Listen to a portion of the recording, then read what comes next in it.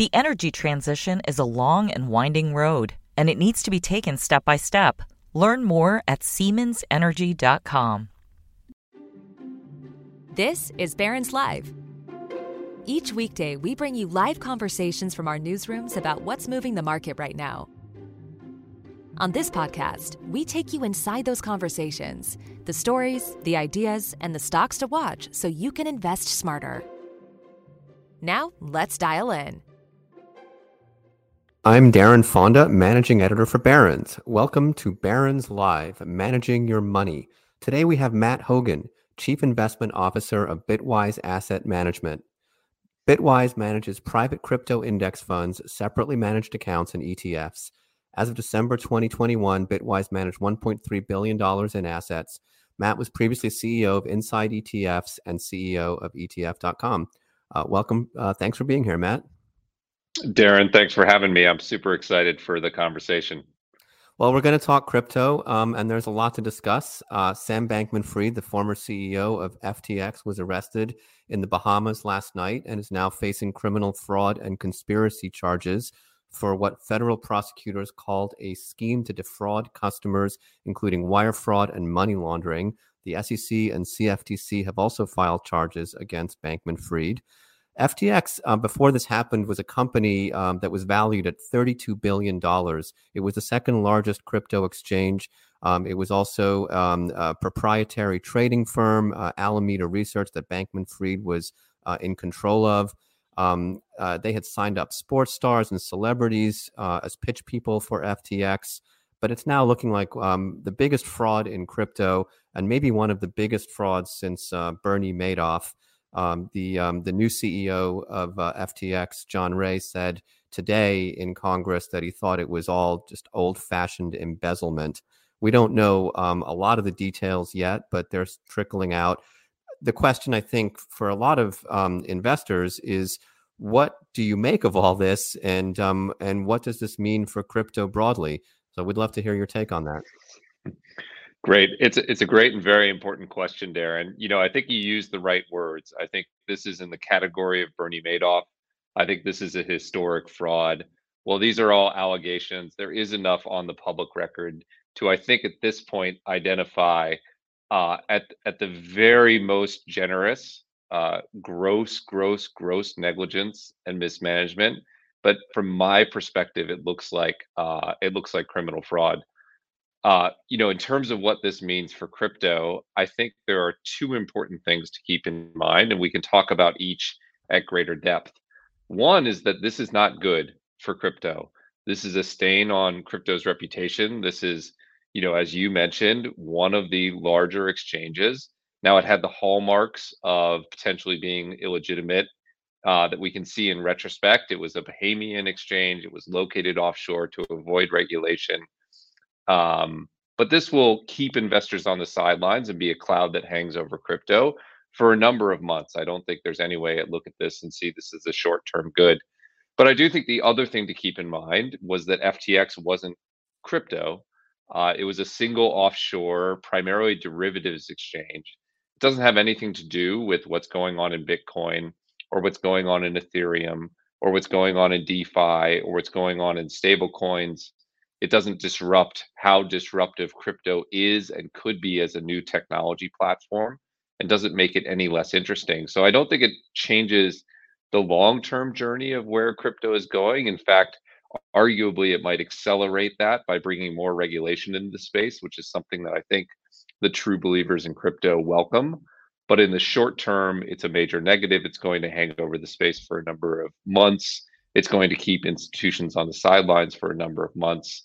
And my heart goes out to the people who lost money in this enormous fraud. Well, you said a few very interesting things there. One is that it's not good for crypto. I think that's an understatement. I don't think crypto has ever suffered a blow this extensive, and it has suffered a lot of blows in the last year. We've seen other crypto platforms collapse, including Celsius Network, Voyager, Three Arrows, the hedge fund, and then the whole Terra Luna stablecoin debacle, all of which had put crypto on pretty shaky ground throughout the year. And then in November, you have the collapse and bankruptcy of the second largest exchange in the world, and fraud charges coming against its founder and probably others. And I think for a lot of people, this really calls into question, what this whole enterprise is all about, and whether there is really anyone that you can trust anymore in crypto, and whether this has simply been a nail in the coffin that has caused irreversible damage to crypto's credibility. You said that you think it'll take months to play out. I personally think it'll take a lot longer than that, because even if you didn't lose money at FTX, are you going to want to give your money in any substantial amount to either any of the surviving crypto exchanges and broker dealers or any of the private funds that are out there? I think those are key questions that a lot of people really don't know the answers to, or may say, look, I'm just going to stay on the sidelines from now on until there is regulation here. Yeah, I think that's a reasonable thing to ask. I do think there are a number of entities that come out of this looking very good. I think Coinbase and other US domiciled regulated exchanges have come out of this looking very good. This is an enormous stress test for any sort of financial market. And in a stress test, you typically see a series of failures. If you think back, Darren, to the 2008 crisis, when Bear Stearns sort of buckled and then Lehman collapsed, and there was a series of cascading events that took down a large number of firms. And you apply that here in crypto, we've seen a similar thing. There was a macro reset. The market fell 50%. We had Luna collapse. And you've seen a cascade of things topple centralized lenders that were lightly regulated, like Celsius, and entities like Voyager. But there has been a class of companies that have stood up well and suffered really no issues. I think Coinbase is an exemplar of that, but there are others like Kraken or Anchorage. Any US domiciled regulated entity performed exceptionally well. And I think actually once the dust settles, there'll be more sort of credibility in that space. The other thing that's performed exceptionally well has been DeFi protocols. Entities like Uniswap or even Aave, which is a lending protocol, have performed exceptionally well. So I think that will be a trust building event.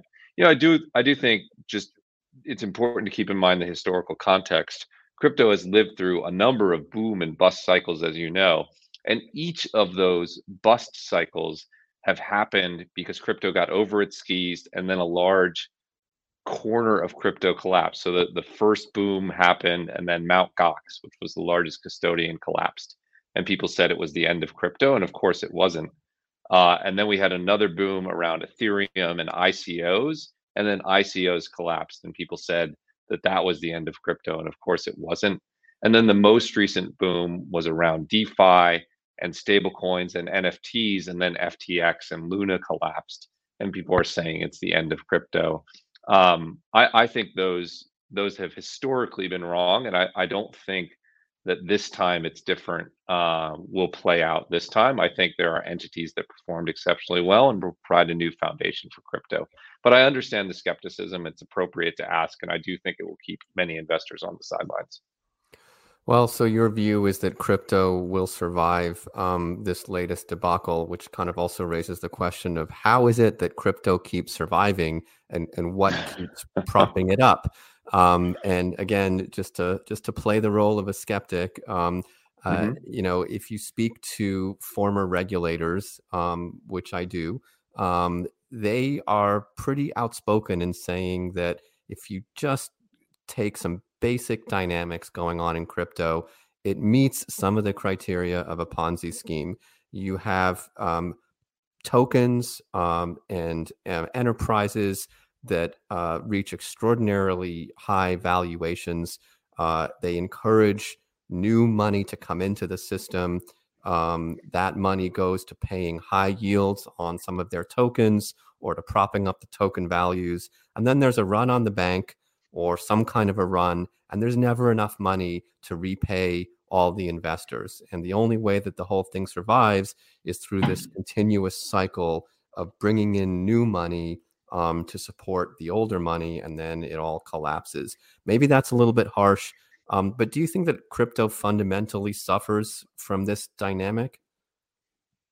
Um, uh, no, I guess would be the answer to that question. I mean, I think crypto does a few things that are fundamentally new and disruptive in the world, and I think it does them exceptionally well. So far I can see four things that it does better than any existing technology paradigm out there.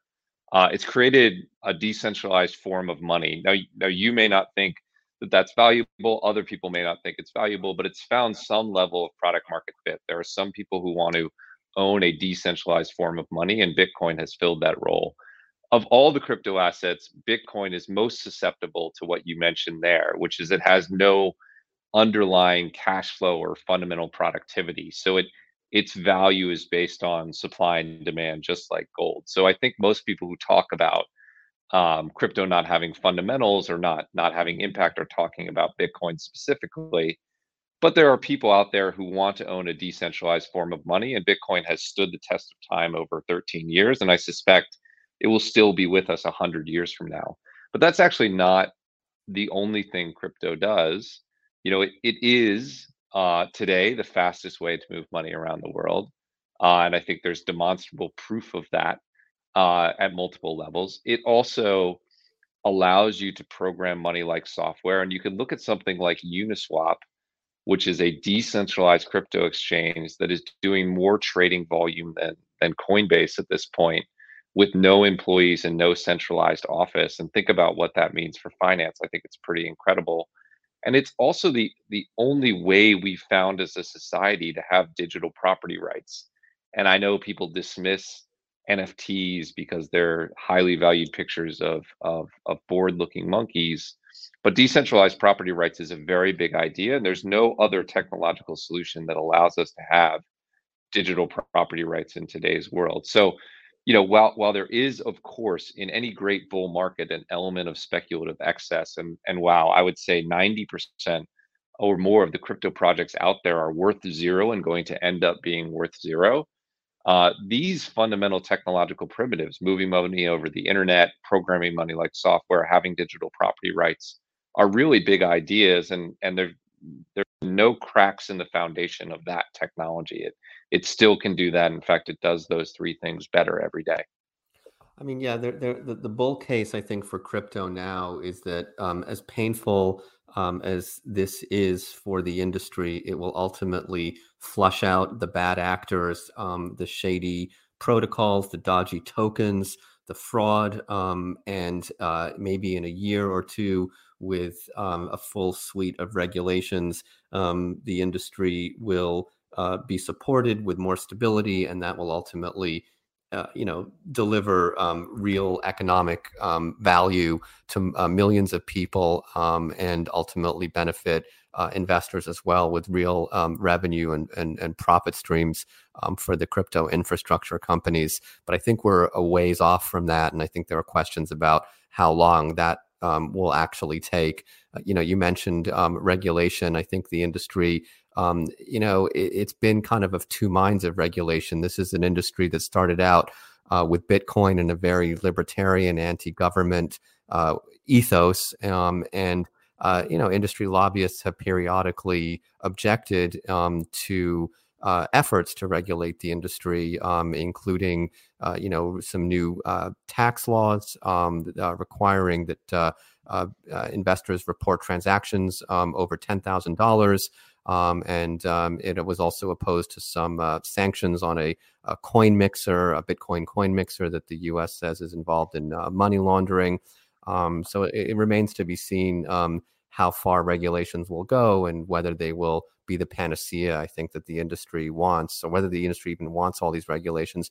One thing I wanted to ask you about, though, is Binance.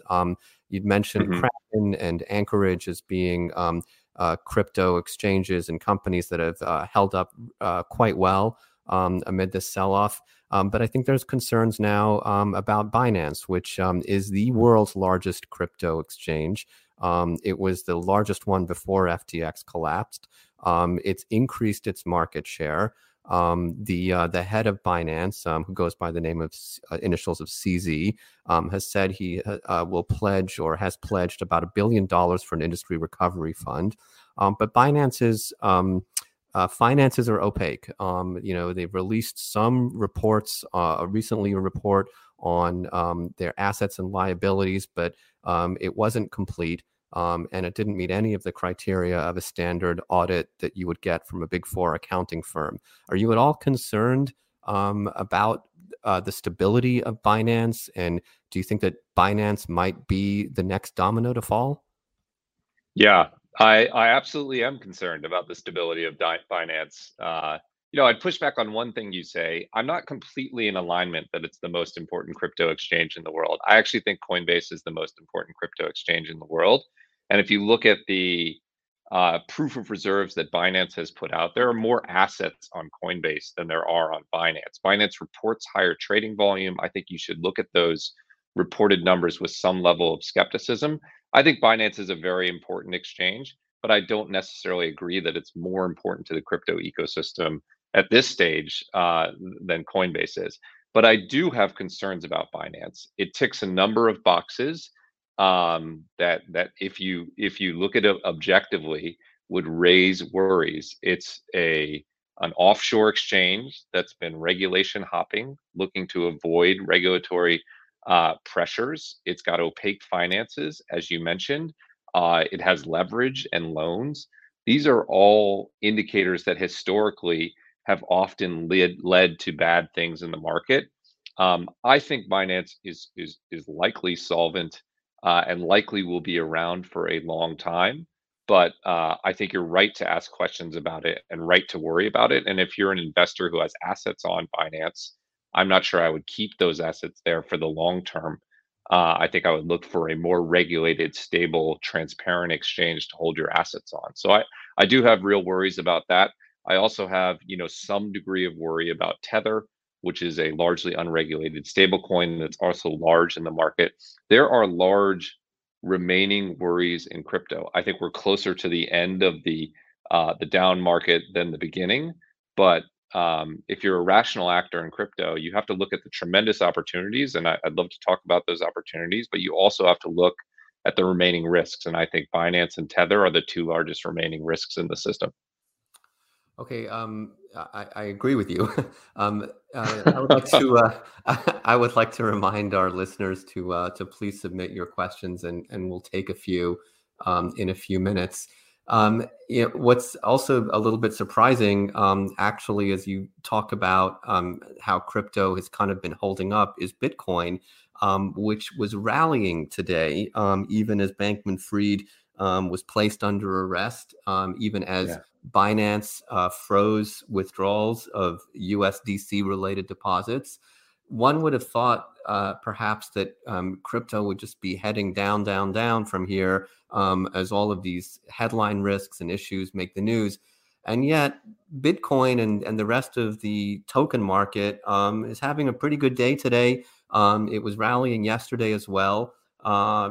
One explanation is that the inflation numbers that came out this morning beat expectations on CPI. That has triggered a big rally in the stock market, and crypto has become increasingly correlated to equities, particularly tech. So maybe crypto is just getting a lift from the same dynamics that are lifting equities right now.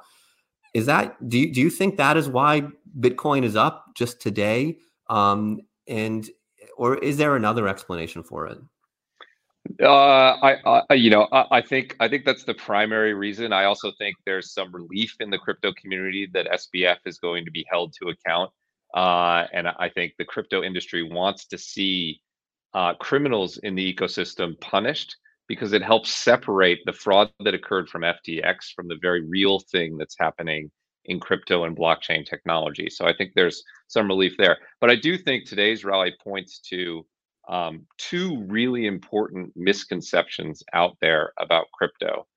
The first one is that people look at crypto's returns over the last year, Darren, and they assume that the primary drivers of those returns have been the failure of Luna and the failure of BlockFi and the failure of Celsius and FTX. But if you take a step back and you compare, say, the returns of Bitcoin to the returns of high octane tech stocks, choose your poison there, whether it's Tesla or Zoom or ARKK, Kathy Wood's ETF. You'll see that Bitcoin has performed very similarly to other long duration tech stocks over the past year. And I think what that tells you is that the primary driver of crypto's returns over the last year has actually been the shift in macro sentiment from quantitative easing to quantitative tightening, and that these sort of crypto extracurriculars, while ugly and important to talk about, have been actually a lesser driver of returns. And so, as we see the macro market normalize, it's going to provide an enormous tailwind to all risk assets, including crypto. And I think that's what's one thing that's happening here. The other misconception about crypto, which I think is important to keep in mind, is that it's actually very small. The entirety of crypto's market cap, if you take away stable coins and you float adjust it, is about the same as the size of Louis Vuitton, LVMH, the luxury brand. It's not that big an entity. So it's already fairly beaten down. And so once you see signs of life, once you see money move back into risk assets, crypto has a huge potential. So in short, yes, today's a macro move. I think there's some relief around SBF being held to account, but mostly it's a macro driven move. And I think if we see a shift toward a more neutral macro environment in the next year, that's going to be an enormous supportive force for crypto. And I think people are probably undercounting that right now. All right, one more question from me, and then this is on Grayscale Bitcoin Trust. For people who aren't familiar with it, this is the largest publicly traded trust investment that you can make that's out there in Bitcoin. They have something like $10 billion in assets. It's been on the market for a while. The share price of Grayscale Bitcoin Trust, which is known as GBTC, trades at a very steep discount to its net asset value.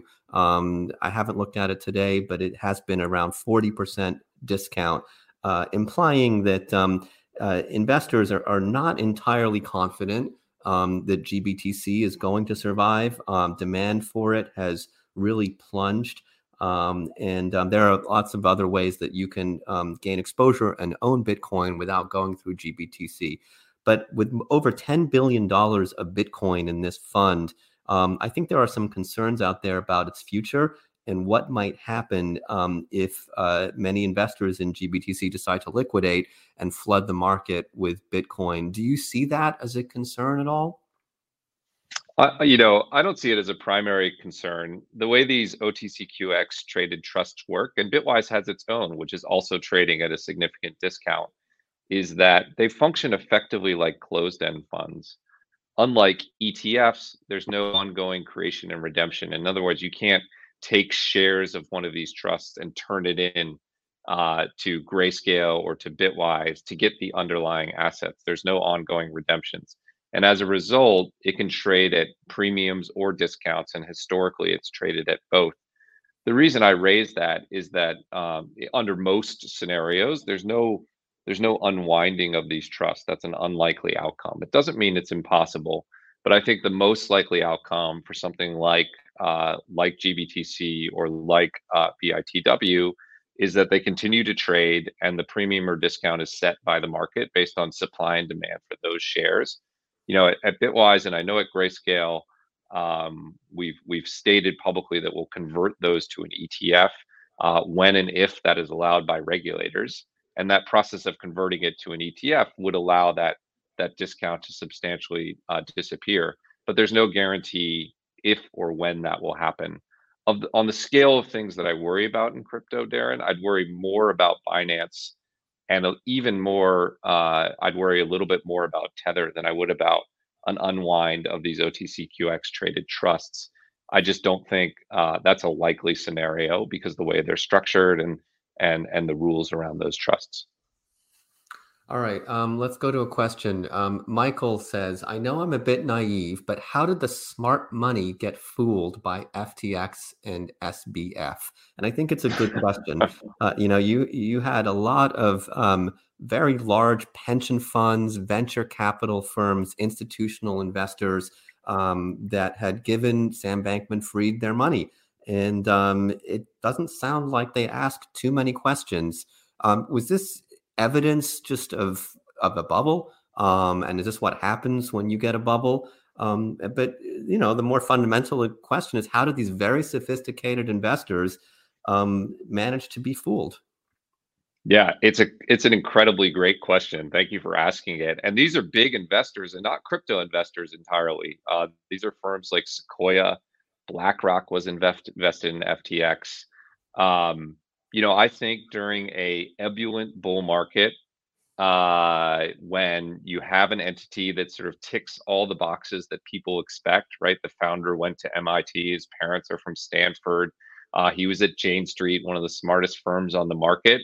You're inclined to just go along because you have to act quickly to get in a rising market.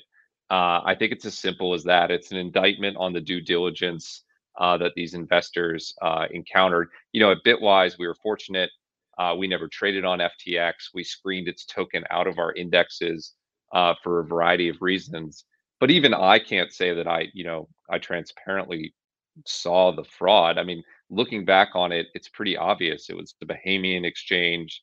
They launched a hedge fund that sat alongside the exchange. That should have been all the red flags that you need, but I didn't call it out. We didn't invest in it, but I didn't call it out.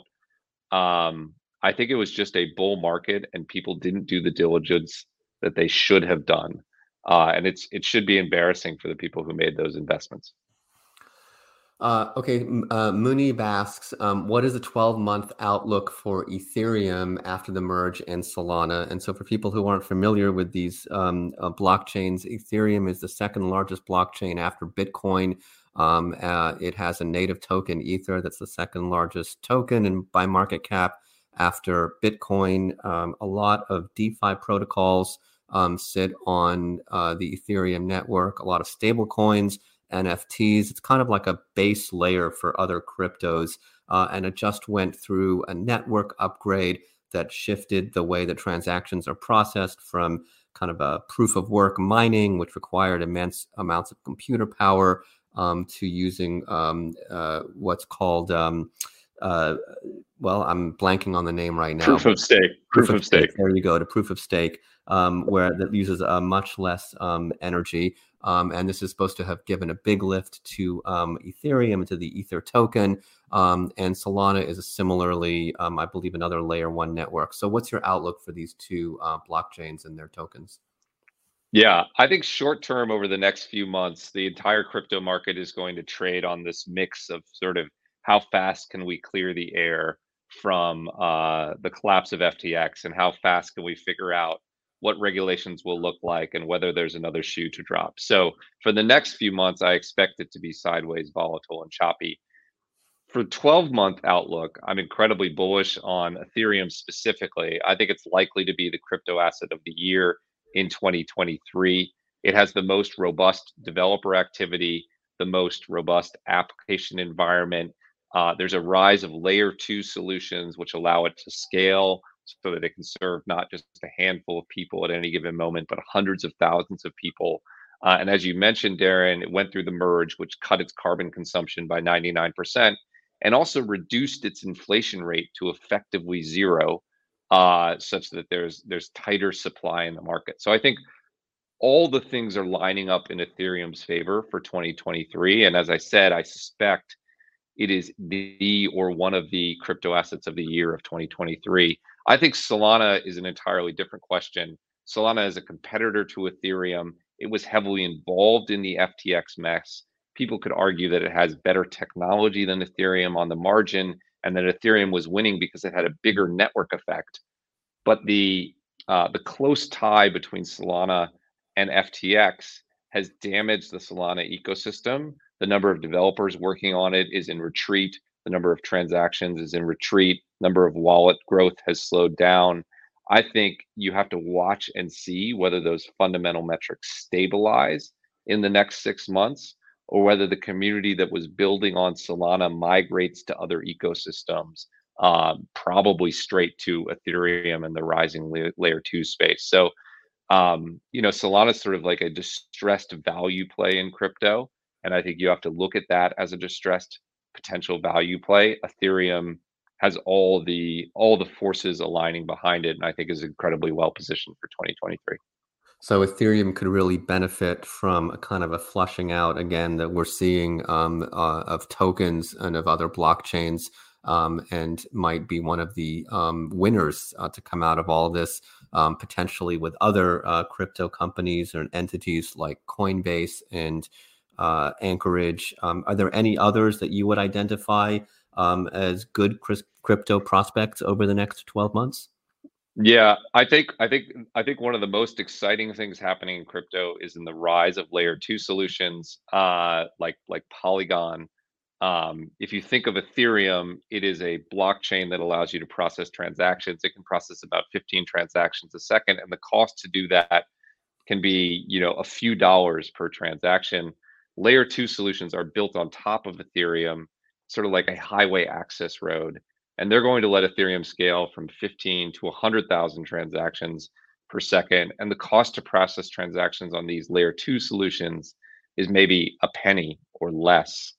And you're seeing enormous growth in these layer two solutions as this way of increasing the scalability of crypto assets. I think 2023 can also be a year where words like layer two, words like Polygon, optimistic rollups, ZK rollups, those become commonplace. So if I were looking, what's the most exciting things in crypto, I would look at Ethereum, I would look at layer two solutions, and then I would look at things like Uniswap and other DeFi protocols, which have been beaten down for a number of years, but have real fundamentals and real value characteristics that I think could be in focus in 2023 as well. Well, that's all the time we have for today. Thanks for being here, Matt, and thanks to our listeners for tuning in. We hope you'll join us again tomorrow. Market Watch columnist Brett Ahrens will speak with Steve Russell, investment director at Ruffer, about how they have dodged some of the financial difficulties this year and their approach to money management. So we will see you tomorrow. Thank you so much for listening. Stay safe and have a nice day. The energy transition is a long and winding road, and it needs to be taken step by step. Learn more at SiemensEnergy.com.